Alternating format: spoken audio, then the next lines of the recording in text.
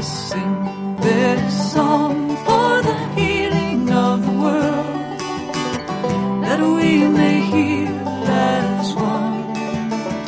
With every voice, with every song, we will move this world along, and our lives will feel the echo of our healing. Welcome to Spirit in Action. My name is Mark Helpsmeet. Each week, I'll be bringing you stories of people living lives of fruitful service, of peace, community, compassion, creative action, and progressive efforts. I'll be tracing the spiritual roots that support and nourish them in their service, hoping to inspire and encourage you to sink deep roots and produce sacred fruit in your own life. Let us sing this song for the dreaming of the world, that we may dream as one. With every voice, with every song, we will move this world along. Today for Spirit in Action, we're going to travel to the far northwestern corner of the continental USA for a visit with one of the co-authors of a book called Hands at Work, Portraits and Profiles of People Who Work with Their Hands. We'll be speaking with Iris Gravel, who penned the words that accompany the wonderful pictures of Hands at Work taken by Summer Moon Scriver. The book is inspiration, stands very much as testimony to the possibility of work that is fulfilling, which might be called right livelihood. It's a challenge to try to convey via radio the richness of the photography, but we can at least share with you some of the stories and the impact that this kind of witnessed work can have on the way life can be lived. If you want, you can see a couple of the images from the book via Iris and Summer's website, handsworking.com. Iris Gravel will join us by phone today from Washington State. Iris, thanks so much for joining me for Spirit in Action. Thank you. It's my pleasure to be with you. You're at the edge of the Pacific on the coast of Washington State on one of the San Juan Islands called Lopez Island. How did you end up on Lopez? Well, I'd like to say that my family and I have slowly been making our way up the I-5 corridor to smaller and smaller places, starting in Seattle. And after living there in Seattle for about 8 years, we were all weary of the big city life, and we moved to Bellingham, Washington. And while we were in Bellingham, we got this kind of crazy idea to spend initially a year, it ended up being 2 years, living in a very remote mountain community in the center of the state at the end of a 55-mile-long lake, a little village called Stehekin. And we were there for 2 years, and that was quite a life-changing experience for my whole family, my husband and our 2 children and I. And after that, we were clear that we wanted to be in a small, fairly remote place, not quite as remote as Stehekin. And Lopez Island was a place that we had visited over the years. We had friends on Lopez Island, and we decided that that was the place that we wanted to go to next and likely to settle long-term as we've ever managed to do. Lopez Island provided some of the things that we really appreciated about Stehekin in terms of the natural environment and a very small, tight-knit community. And it provided some things that Stehekin didn't, such as a grocery store and telephones and kindergarten through 12th grade school. We're going to talk today about Hands at Work, the book that you, Iris Gravel, co-authored with artist-photographer Summer Moon Scriver. Both you and Summer live on Lopez. What portion of the people in your book are Lopez residents? Probably 85% of the people are from Lopez Island, and in fact we could have written another book of the same size or larger with more people from Lopez Island who do various kinds of work with their hands. But we had a very rich community from which to draw, and we did. What is the population of Lopez Island? There are about 2,200 full-time residents on Lopez. In the summer, people estimate that the population triples with people who have vacation homes or come for extended periods of time.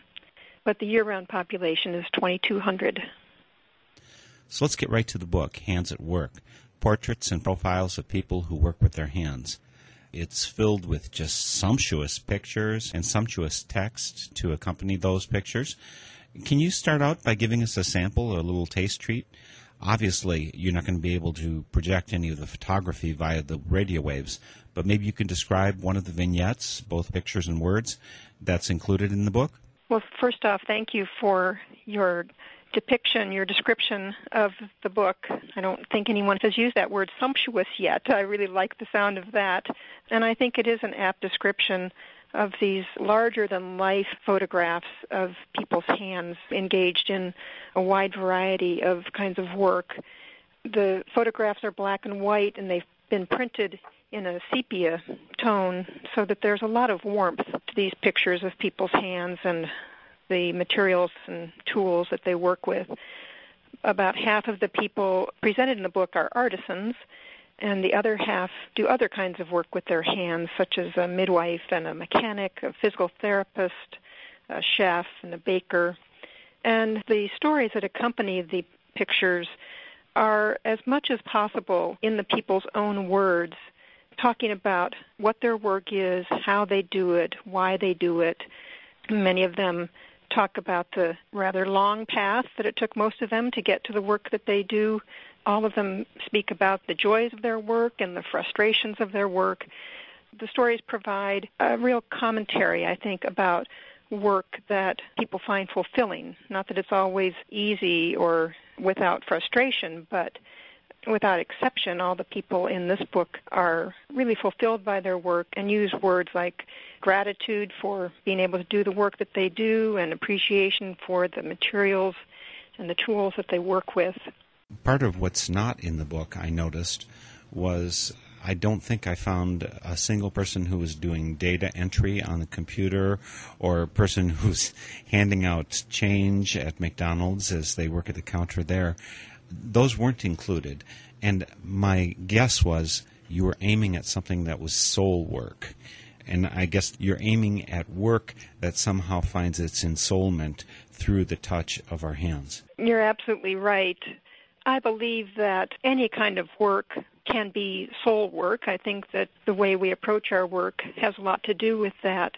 But I also went into this project, and I know that Summer did as well with her photographer's eye, with a sense that there is something about doing work that involves touch, that really involves a tactile experience. There's something about that that is gratifying in a way that probably other kinds of work aren't, at least not in the same way. And there are plenty of people who do use their hands a lot in their work, but it's not in that same kind of way of creating or producing or healing that we were focusing on with the work that we included in the book. I was wondering, Iris, if you could give us a sample of some of the text, maybe describe the pictures, and give us a short reading of some of what's included in the book so people can get closer to what the experience of reading this book is like. Are you able to do that? I'd be happy to. I'll start with an excerpt from one of the artisans, a weaver.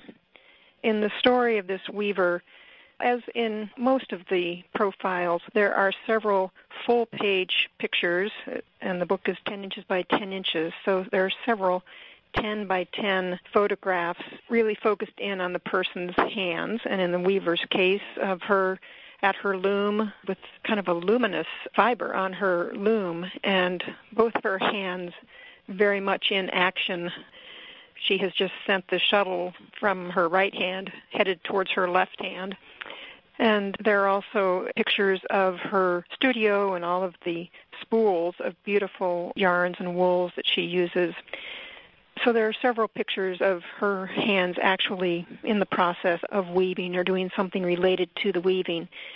I might say that our process in interviewing people and photographing them was to ask them just to do their work, and Summer and I followed around behind them, with Summer taking pictures and I taking notes as they talked and worked, and as much as possible, Summer took photographs of people actually doing the work. They were not posed pictures. So we had the weaver sitting at her loom and working on a shawl, and I'll just read an excerpt of the story about her. There's a knowing in Sheila Metcalf's hands that doesn't come from textbooks. I describe myself as a woman in the textile world, and that links me to women all around the world and throughout history. Weaving is the oldest way to make cloth, she says, as her hands, secure in their knowledge, efficiently slip the wooden shuttle filled with color and texture from left to right. There are textiles still around from 9,000 years ago. That's in my awareness whenever I work, Sheila says. A sense of calm and order pervades her weaving studio. Shelves bear squat spools of wool, cotton, and silk thread, organized in a color wheel of blues, yellows, reds, greens, browns, blacks, creams, and whites. Ceramic jars and bowls organize shuttles, needles, and scissors. Hand-woven rugs sprinkle subdued color on the knotty fur floor. A large floor loom dominates half of the studio. The other half is taken up by two smaller ones. Sheila rests her hands on the top threads of her loom. My hands are authentic, kind of rugged, not fancy, she says. They work hard. They're really my good friends. I love them and the work they do. Her brown eyes fill with tears. I have fingernails like my father's. And, you know, every person who came before you is there in your hands. That's an excellent example of what happens when we read the book. We're getting in touch with hands and with hearts, lives, work, family. The book really does give us a sense of connection to livelihood. I invited you to be part of Spirit in Action, and I clearly felt the presence of spirit and the work to heal the world in this book. When I sat down with the book, what I realized that each of these chapters to this book, focusing on one of these people, is a kind of spiritual testimony from the person. How often does the word spirit or spiritual, that kind of thing, come up for each person or in each interview that you did? Well, that would be an interesting check to do now that computers can do that kind of search. I haven't done that, but I know from having spent so much time with all of these stories and in the interviews, I actually was quite surprised how often those kinds of references came up, particularly because I never explicitly asked people if they felt there was a spiritual dimension to their work. And it almost always just came up in the course of people talking about what their work means to them or why they do it or what kind of attitude they bring to their work.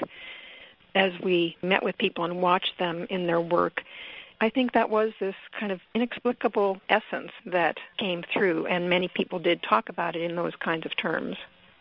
You mentioned when you saw Summer's artwork there, or photography, that was the starting point. Could you tell us a little bit more about the process that led to this book? And in that course of that commentary, I'm wondering if you can talk about what motivated Summer, what motivated you, Iris, what led to this book being created? About 5 or 6 years ago, Summer had an art exhibit at a gallery here on Lopez Island of black and white photographs of people's hands, just the hands, no faces. And I was especially drawn to the images of hands that were doing some kind of work. As I mentioned earlier, Lopez is a very small community. I'm a part of this artist cooperative and gallery that Summer is, and so I knew her, and I was very familiar with her work. She does a wide range of types of photography, landscapes, and portraits. And these images of hands I found especially powerful. As a writer, my medium is words. And when I saw those pictures, I thought, gosh, there's a lot of power in the images, and I think that there's more of the story to be told through words. And I would love to talk with people and understand even more what I felt was there in those images of a passion for work. So I rather naively said to Summer, you want to do a book together? And she equally naively said, sure. Naive, because neither of us had done a book up to that time and didn't really know exactly what we were getting into, but both felt that this was a topic that warranted some more attention and that we would enjoy doing together, combining the talents and the interests that the two of us had. So that was really the seed, and we started out interviewing a potter here on Lopez Island who has been doing this work for over 40 years and has taught pottery and taught art. We met together at her studio, and Summer brought a black backdrop and some lights, and I had my notebook and pen, And we followed Nancy around as she sat at her wheel and moved around her studio. As I said, she was the first person, and my first question to many people was, the working title of this book is Hands at Work. What does that suggest to you? And she responded instantly with, well, that's simple. I live in my hands.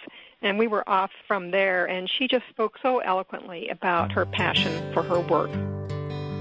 When it seems that everyone is worried for themselves, buying plans for fallout shelters, stocking up the shelves, living in the fast lane and staying high at night, thinking that by accident we'll blow out all the lights.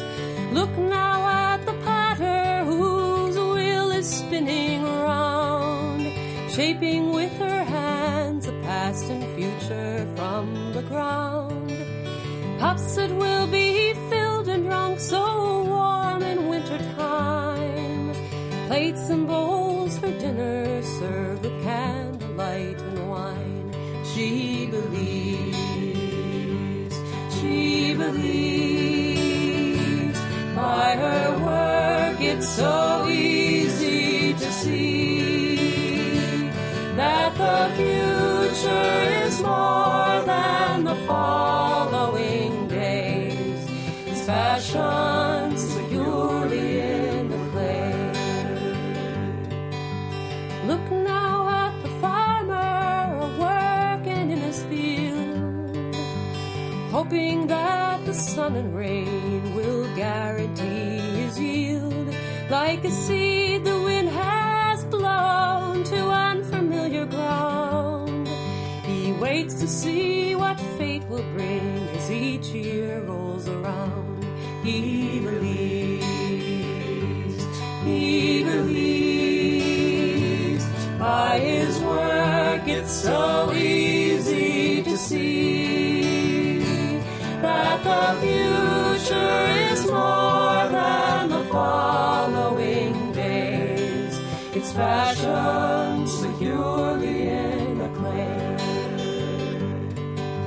Elsewhere there are lovers in a warm embrace, happy with their plans to carry on the human race. Now the baby cries and wonders if she's all alone. Softly voices reassure there'll always be a home. They believe, by their work it's so easy to see that the future is more than the following days. It's fashioned securely in the clay. So if you had been worried that tomorrow wouldn't come, look to see the ones whose lives are following the sun, and the hope that springs so clearly from the work they do will spread a little further when it finds a place in you. We believe, by our work it's so easy to see that the future is more than the following days. It's fashioned securely in the clay. We believe, by our work it's so easy to see that the future is more than the following days. It's fashioned securely in the clay.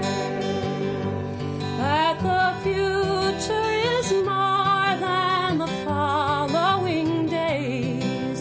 It's fashioned securely in the clay. That's Fashioned in the Clay, sung by Sarah Stockwell. and the topic is working with our hands, whether it's the work of the potter or the physical therapist, an automotive technician, a gardener. There's some life enhancement in work done through our hands. We're speaking with Iris Gravel, co-author of Hands at Work, and she's telling us how she and co-author Summer Moon Scriver came to create this inspirational book. So that was how it began, and Summer and I would meet regularly, and we had a list of people who we knew who did some kind of work with their hands. Summer had the photographs that she had started out with for that early show, and we just kept adding to that list and thinking about the kinds of work that we wanted to portray and to include, and the people we knew who were doing that kind of work, and some of the kinds of work that we wanted to include. And we didn't necessarily know people in our community, but felt that we wanted to find people doing that work and to include them as well. I want to come back to what I asked you before. In your selection of people, you did not include a typist or a person making change at a McDonald's. Can you put into words a little bit more of why that's not there? And I think this relates to Spirit in Action. A lot of the people you interviewed are artisans, as you said, but then you also have a person who's a physical therapist working with their hands in any number of ways that help people. Why is it that the soul is more likely to be found in the artisan than it is in the change maker? I'm not really sure about that. It would be interesting to talk with a change maker or people who sit at keyboards all the time about their work. What I do know from the people that we talked with is that there is something for them, particularly for the artisans, about starting with raw materials and creating something, that their hands are the tools that are so integral to that creation. I think it's creating something that is a very important part of it. I'm thinking of the stone sculptor and the woodworker who think of their materials have their own life, and they feel that part of their work is to bring that out. That's a kind of intimacy with the materials you work with that you don't find, certainly, in a lot of various jobs that people have. So I think that that is a piece of it. Certainly for the people, the physical therapist, a massage therapist, an acupuncturist, they're very clear that their work is about healing and that it's through their hands and their touch that they're promoting healing. And that's a very powerful and spirit-led type of work that is really intimate as well. The baker and the chef both talked about how important preparing food is for creating community, bringing people together around food, as well as the healthy nutritional aspects of food, that they really pay attention to the ingredients.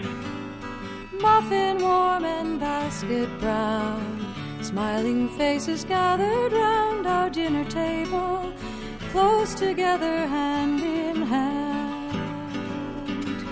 I always cook with honey to sweeten up the night. We always cook with honey.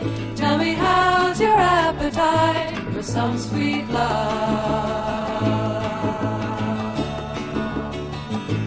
Finding favor with your neighbor, well, it can be so fine. It's easier than pie to be kind. We've been searching for so long. Now our house is turned into a home. 'Cause I always cook with honey to sweeten up the night. We always cook with honey. Tell me, how's your appetite for some sweet love?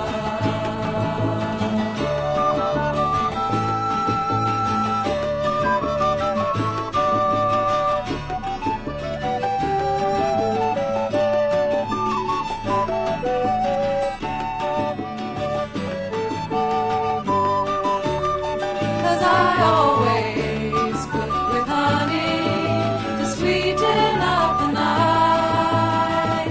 We always cook with honey.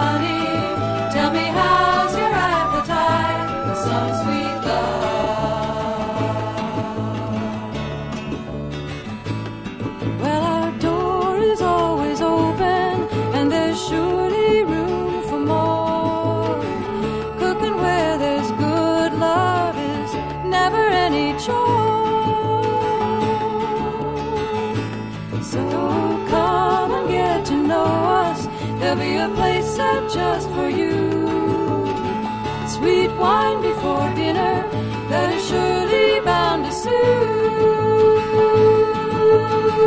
I always cook with honey to sweeten up the night. We always cook with honey. Tell me, how's your appetite for some sweet love? I always cook with honey to sweeten up the night. We always cook with honey. Tell me, how's your appetite for some sweet love?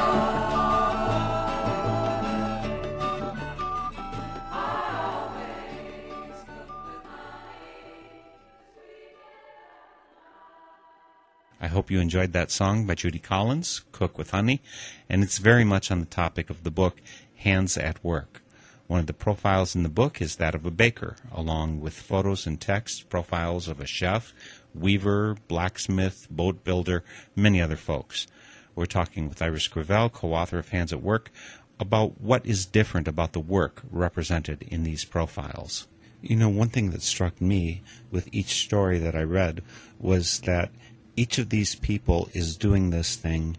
Certainly a number of them are making a living off of it, but they would be doing it even if there was absolutely no money involved in it whatsoever. I think that there's the biblical quotation that you can't serve both God and mammon. Sometimes when you're serving God, mammon comes along also, but the service of someone who's working at the counter at McDonald's is very clearly they're there to make money. The person who's making an oboe, as one of your featured artists is, he's doing that in a very significant degree out of love. Does that fit at all, even with the automotive technician that you include in your book? I think it does. I'm not sure that the automotive technician would say that about himself, but from having spoken with him and watching him at work and having him work on our cars, I think that that is true. There is a passion that they all have that I think many people in our country really yearn for. They don't feel excited about going to work, or they don't feel a kind of fulfillment at the end of the day that I heard over and over again from people. And you're absolutely right. There are some of them that have a day job so that they can do this other kind of work with their hands, and that's really what they live for. They really get their satisfaction out of work by having this work that feeds them in a more spiritual or emotional way than the work that they get paid to do. Of course, with Spirit in Action, Iris, I'm always looking for things that are going to help heal the world, somehow help the world on a journey in a positive way. And can you put in your own words how you hope this book is going to make the world a better place, how this is going to help move the world in direction and toward a vision that will be healthier and more sane for our world? Most of us spend a great portion of our lives at work. I think that the world would be a much better place if most of us, if not all of us, felt that that time we were spending at work was doing something that was meaningful and that was what we were supposed to be doing with our lives. The action of the people in this book is not the kind of spirit in action I think of activists who are working for peace or working to end injustice or address injustices in the world, but they are pursuing what I think of as right livelihood, which is work that they feel contributes something positive to the world and that is a gift that they have to share with the world. I think that we all would benefit in the world if people were, as much as possible, doing that kind of work as opposed to work that either didn't feed them personally, spiritually, and particularly work that they knew was harmful to other people or was exploiting other people or exploiting resources. So I think that these folks provide some good examples of how it is possible that work can be a positive force in individuals' lives and in the world. And my hope is that by reading these stories, readers will look at their own work, and if they're not feeling the kind of contentment and satisfaction and joy in their own work, that they'll consider if maybe there's something different that they want to be doing with all those many hours that they spend at work. Look, all around you, say, look all around you. See all there is just to be alive about. Look all around you, please, look all around you. See all there is just to being alive. Oh, our life is more than our work, and our work is more than our job. You know our life is more than our work, and our work is more than our job. Think how your life could be, feel how your life could flow, if just for once you could get into letting go. Think how your life could be, feel how your life could flow, if just for once you could let yourself go. Oh, our life is more than our work, and our work is more than our job. You know our life is more than our work, and our work is more than our job. Let go what holds you back, close your eyes, take a dive. We got a universe we gotta keep alive. Let go what holds you back, close your eyes, take a dive. We got a universe fighting to live. Oh, our life is more than our work, and our work is more than our job. You know our life is more than our work, and our work is more than our job. You know our life, yes, our life is so much more than our work. Our work, yeah, we got a lot of work to do. It's more than any job. Oh, our life, it's so precious, yeah. More so than any work could ever be. Our work, yes, we got some work to do, and it's more than our job. How very true. Our life is more than our work. That's by Charlie King, and we're talking with Iris Gravel about her book, Hands at Work. I want to make it clear to our listeners that I'm not putting down the people who work at McDonald's or any other kind of a job like that. Some people, I think, do find their vocation in such job. And I personally, I'll say for myself, I take such a joy at greeting people as they come in. I love holding doors for people just so I can greet them. And so whether I'm doing that just as I walk somewhere down the street or going into a school or anywhere, or whether I was doing that as a greeter at Walmart, I could do that as a vocation.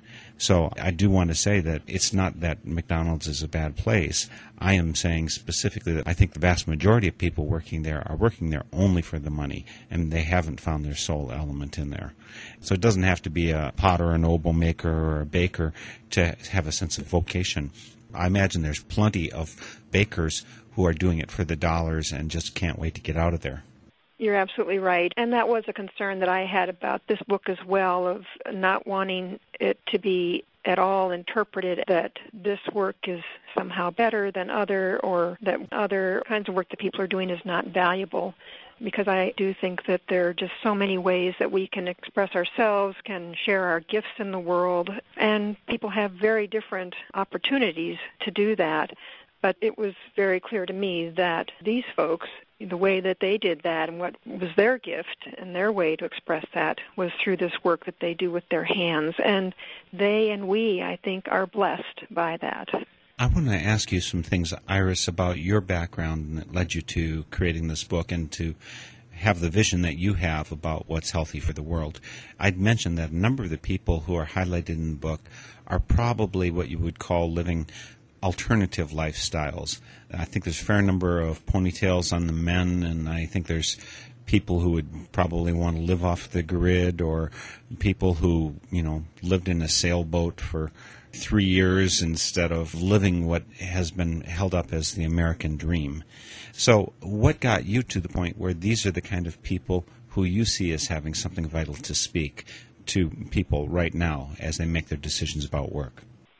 My first career was as a nurse. That was my education and the way I both made my living, and I feel it was my ministry in the world, was as a nurse for about 25 years, and I worked in public health. And I discovered as I was working on this book that it was really as a nurse that I first began listening to people's stories. A big part of any kind of healing work, and certainly nursing, is listening to people talk about their illness or their injury, and it's their stories, hearing their stories. I worked primarily in public health with a great number of poor people and people struggling with lots of health issues and other kinds of issues related to poverty, and I listened to a lot of those stories. And even before I thought of myself as a writer, I was aware how important those stories were and how important it was to be listened to. And as I began doing more writing, I have really come to believe that everybody has a story, that everybody's story is important. In fact, I think some of the most important stories are of people whose stories often aren't told and often aren't heard. That has been reinforced for me as I've done some service work in Latin America, particularly in Nicaragua. And some of the stories that I have heard from people who have endured generations of natural disasters and political strife and violence, I think those stories are so important and so instructive, and they often aren't the ones that make the headlines or that get told. So in my writing, I have come to believe that that is part of my ministry, is telling those stories. And in this book, I think it was an unexpected gift that I gave to the people in the book to have their stories told. Many of them expressed gratitude for being listened to the way that I listened to them, and being watched the way Summer and I watched them, and being able to really explore and put into words what this work means to them. So my journey as a writer, at first I thought it didn't really make a lot of sense going from nursing to writing, but I've come to realize that it does. And this is just another way that I'm listening to people's stories and telling the stories. And I do believe that that listening, as we've seen with a number of approaches such as compassionate listening to each other is a way to promote peace. And it's such an important skill. And I'm grateful that as a writer, I get to do that. That's really a requirement of my work, that I listen well and validate what people have to say. So that has been some of my journey. I began to really identify myself as a writer after I attended a Writing as Ministry workshop at Pendle Hill led by Tom Mullen. And it was during that week-long workshop that I went through some kind of shift of my identity, of what my ministry is and what my work is and who I am. I think that that probably was the beginning of recognizing a different leading. You mentioned going to the workshop with Tom Mullen at Pendle Hill. We'll mention that that is a Quaker retreat center outside of Philadelphia. How long were you there? Is this just a weekend type thing that you bopped in for, or had you spent some time at Pendle Hill? That particular workshop was a week-long workshop of, I hesitate to call it lectures by Tom because he was a very entertaining and informal teacher, but he certainly did do a lot of teaching about writing and writing as a ministry. And then there were periods of time during the day that we would write, and then we also met with him individually, and he critiqued and worked with us on some individual writing at that workshop. The piece that I was working on at that time ultimately was published in Friends Journal, a Quaker publication, and it's a story called Finding the Way Through. It's a personal essay about what that time living in Stehekin, in that remote mountain village, was all about. And now, 13 years later, I'm continuing to explore that experience and developing it into a full-length memoir that I think is going to be a spiritual memoir. This time I'll be telling my own story instead of other people's stories. And it is important to have ourselves listened to as well, I guess, from time to time. Right, right. And to follow up on your question about my time at Pendle Hill, that week-long workshop there certainly kindled a dream to spend a longer time there and about 3 years ago, my husband and I were fortunate to be able to be resident students, as they're called, for a 10-week term at Pendle Hill. And it was certainly a fortuitous time for us. One of the courses that we took was called Discerning Our Calls, which was the perfect opportunity to step back and look at the work that both my husband and I were doing, and was a time that I was really exploring more deeply if I was being led to work to ministry as in writing.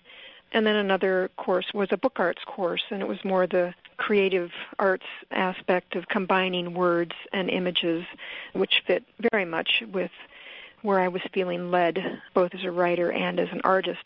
So it was a rich time, kind of away from the rest of the responsibilities of life, in a supportive environment with other people doing similar kinds of seeking. And it was a good experience for both of us and really helped to root me in this work that I'm doing now as a writer. I meant to mention this earlier, Iris, but I have a couple different visions of ways that this book can or maybe should be used. One of which is to take each chapter as a meditation. And so for the morning meditation, maybe to sit, read, and then just take a period of silence, maybe where you're looking at the pictures, and just sit and see if it has any implications for your life. So as a meditation tool, I certainly think that this book belongs on a lot of coffee tables, because when people come in and sit down and have time to just be present, it's certainly a way to fill up our cups, which get so depleted in this life. Those are my visions. How did you see this book as being used?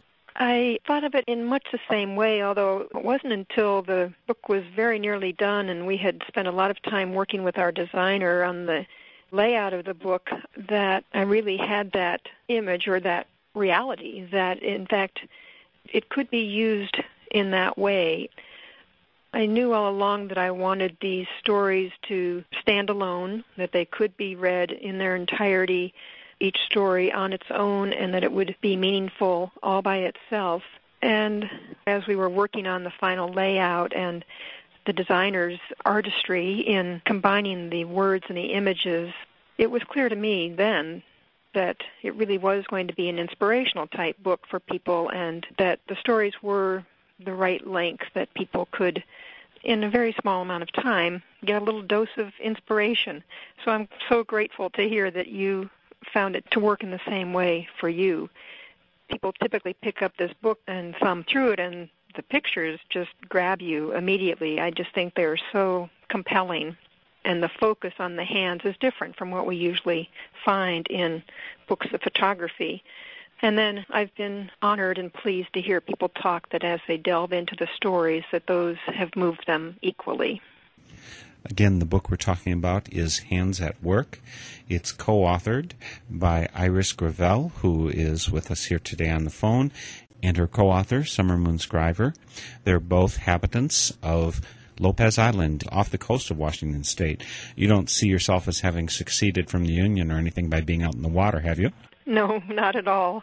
There are some people here who talk about going to the mainland as going to America, but we are very well connected and very much a part of the U.S. way of life, and it may be a little more laid back here and more in tune with the natural world around us, but we are very well connected to the rest of the world. You know, another way that I think that this book can be viewed, it doesn't have the word God in it even once that I found, but I do have this sense that the spiritual stories are inspirational to us in the same way that maybe a series of stories of prophets, each working in their own way, doing their own little miracles. So one way that I could see this is as a devotional book where each chapter with the testimony of these people through their hands is a way for people to sit down with devotionally and read and get inspiration from that changes their lives. That would be wonderful if people used it in that way, and I do think there is a yearning for that. There have been a number of books that have come out recently. I'm thinking of Matthew Crawford's shop class as Soulcraft, and also a work that had quite an influence on me was Matthew Fox's The Reinvention of Work. I think for quite some time people have yearned for their work, their livelihood, to be something that they feel called to, or in some way they're carrying out what is most important to them in their lives. And I think that the people in this book certainly have done that. And again, I want to emphasize that they all talk about the struggles and the frustrations, and I know for all of them there are days that it's really the last thing they want to be doing is going out to their shop or to their studio or into the clinic room with a patient. Everybody feels that way at some time, no matter how rewarding their work is. But there is that overall sense that comes through in all of their stories of what a gift it is to be able to have found and do work that you feel is meaningful. I know I take hope and inspiration from reading stories of people who are able to express things that are important in their lives, and I can relate that to my own life. So if these stories do that for other people, to me that would be one of the best things that could come out of it. And, using it in a meditative way, particularly if people are struggling about their work, hopefully this would be something that would be of some nourishment for people. You're listening to Spirit in Action. This is a Northern Spirit Radio production. You can always find these programs again via my website, northernspiritradio.org. We're an org, not a com. This isn't about money. This is about spirit, which is the objective. And we're visiting today with Iris Gravel. She and her co-author, Summer Moon Scriver, produced a book called Hands at Work, Portraits and Profiles of People Who Work with Their Hands. You can find it via their website, handsworking.com. You can also, of course, again, find a link to that from my website, northernspiritradio.org. They're both residents of Lopez Island, just off the coast of Washington State. I had a few more questions for you, Iris, one of which is, what about your own spiritual identity, who you grew up to be and who you are? I think this is related to your writing. I think it's what made you be a nurse. Can you give us a little bit of background on yourself so that we know a little bit more of your spiritual character as opposed to your mastery with words, which is clearly testified in the book? Oh, thank you. I grew up in the Midwest, Chicago, and then Southern Illinois. Grew up in the Lutheran Church, much of that time in the Missouri Synod Lutheran Church. And as a young adult, like many people, I began to question some of the things that I had learned in the church, and particularly my perception that for many people in the church that I grew up in, what we did on Sunday and what we did the rest of the week were very separate and didn't relate to each other. As a young adult, that started to just not make sense for me and didn't work for me. And even though I didn't use that language at the time, I can see now very easily that my decision to go into nursing was a calling. I was led to that after thinking that I was going to be an English major.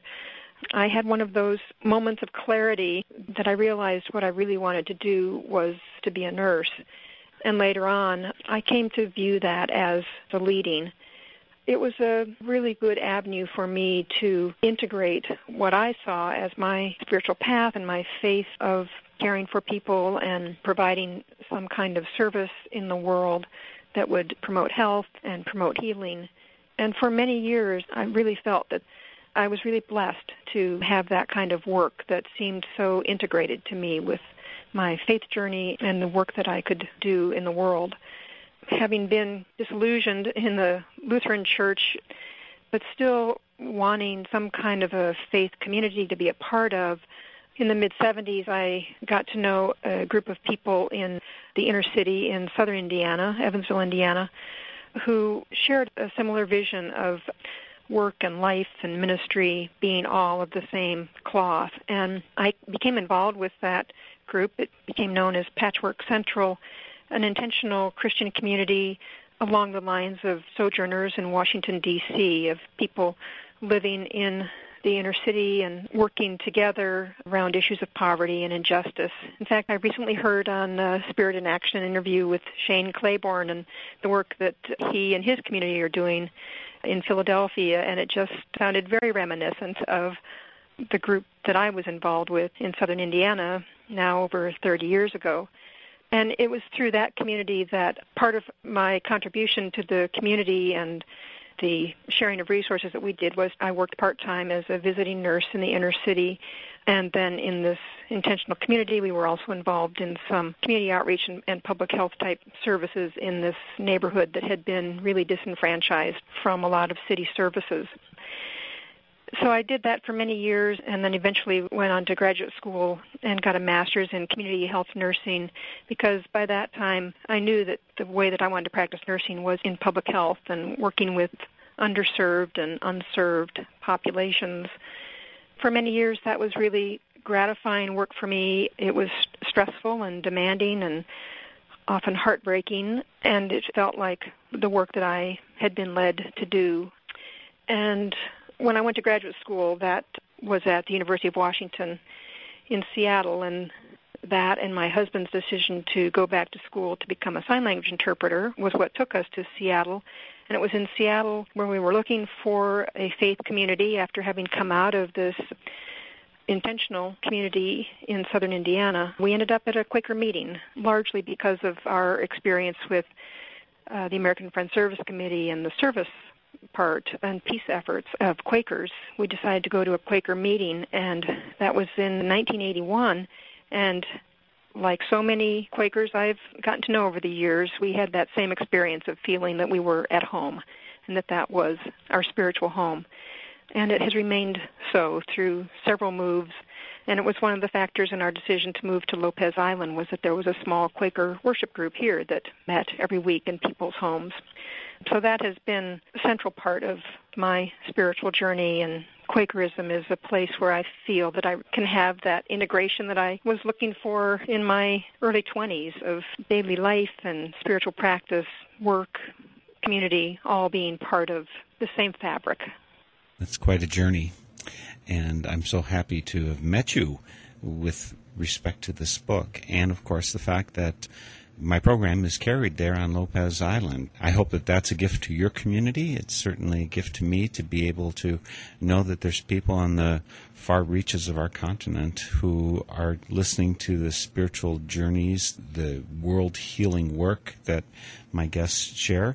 And so I want to thank you, Iris, and of course Summer also, your co-author, for producing Hands at Work, Portraits and Profiles of People who Work with Their Hands. The website, again, is handsworking.com, and you can find it via my site, northernspiritradio.org.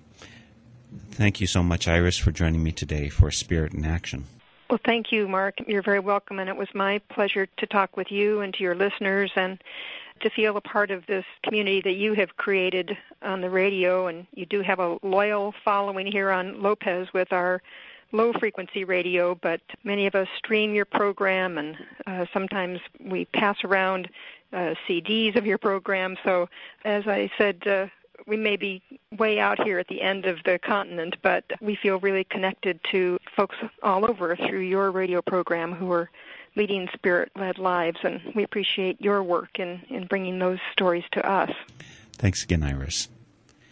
That was Iris Gravel, co-author of Hands at Work. And let's take you out today for Spirit in Action with a song about hands doing the Spirit's work on earth. It's Carol Johnson's song, I Have No Hands But Yours. I have no hands but yours to tend my sheep, no handkerchief but yours to dry the eyes of those who weep.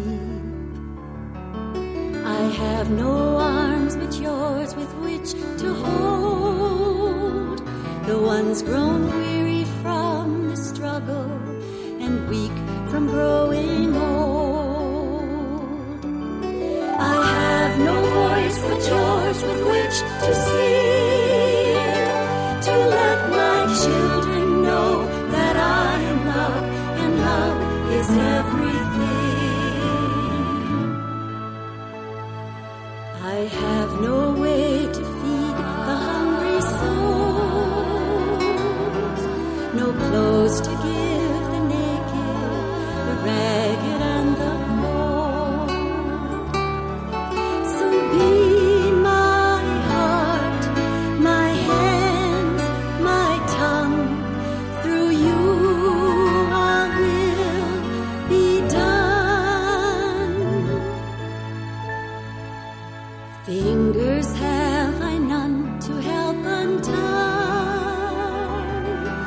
the tangled knots and twisted chains that strangle fearful minds.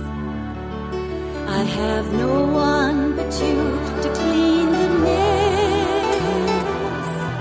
When war and greed destroy the land that I've so richly blessed, I have no legs but yours with which to dance.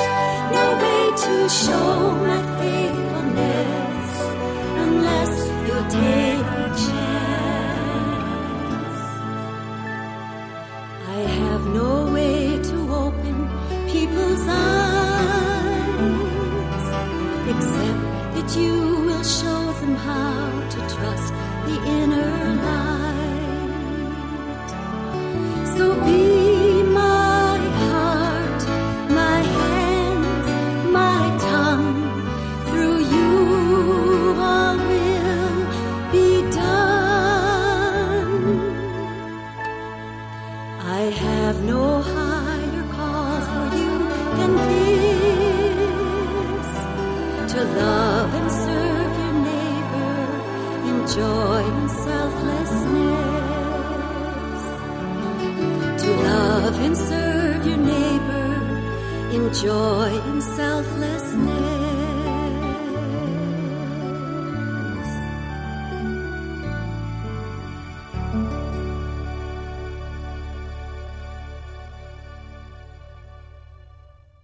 The theme music for this program is Turning of the World, performed by Sarah Thompson. This Spirit in Action program is an effort of Northern Spirit Radio. You can listen to our programs and find links and information about us and our guests on our website, northernspiritradio.org. Thank you for listening. I am your host, Mark Helpsmeet, and I welcome your comments and stories of those leading lives of spiritual fruit. May you find deep roots to support you and grow steadily toward the light. This is Spirit in Action. With every voice, with every song.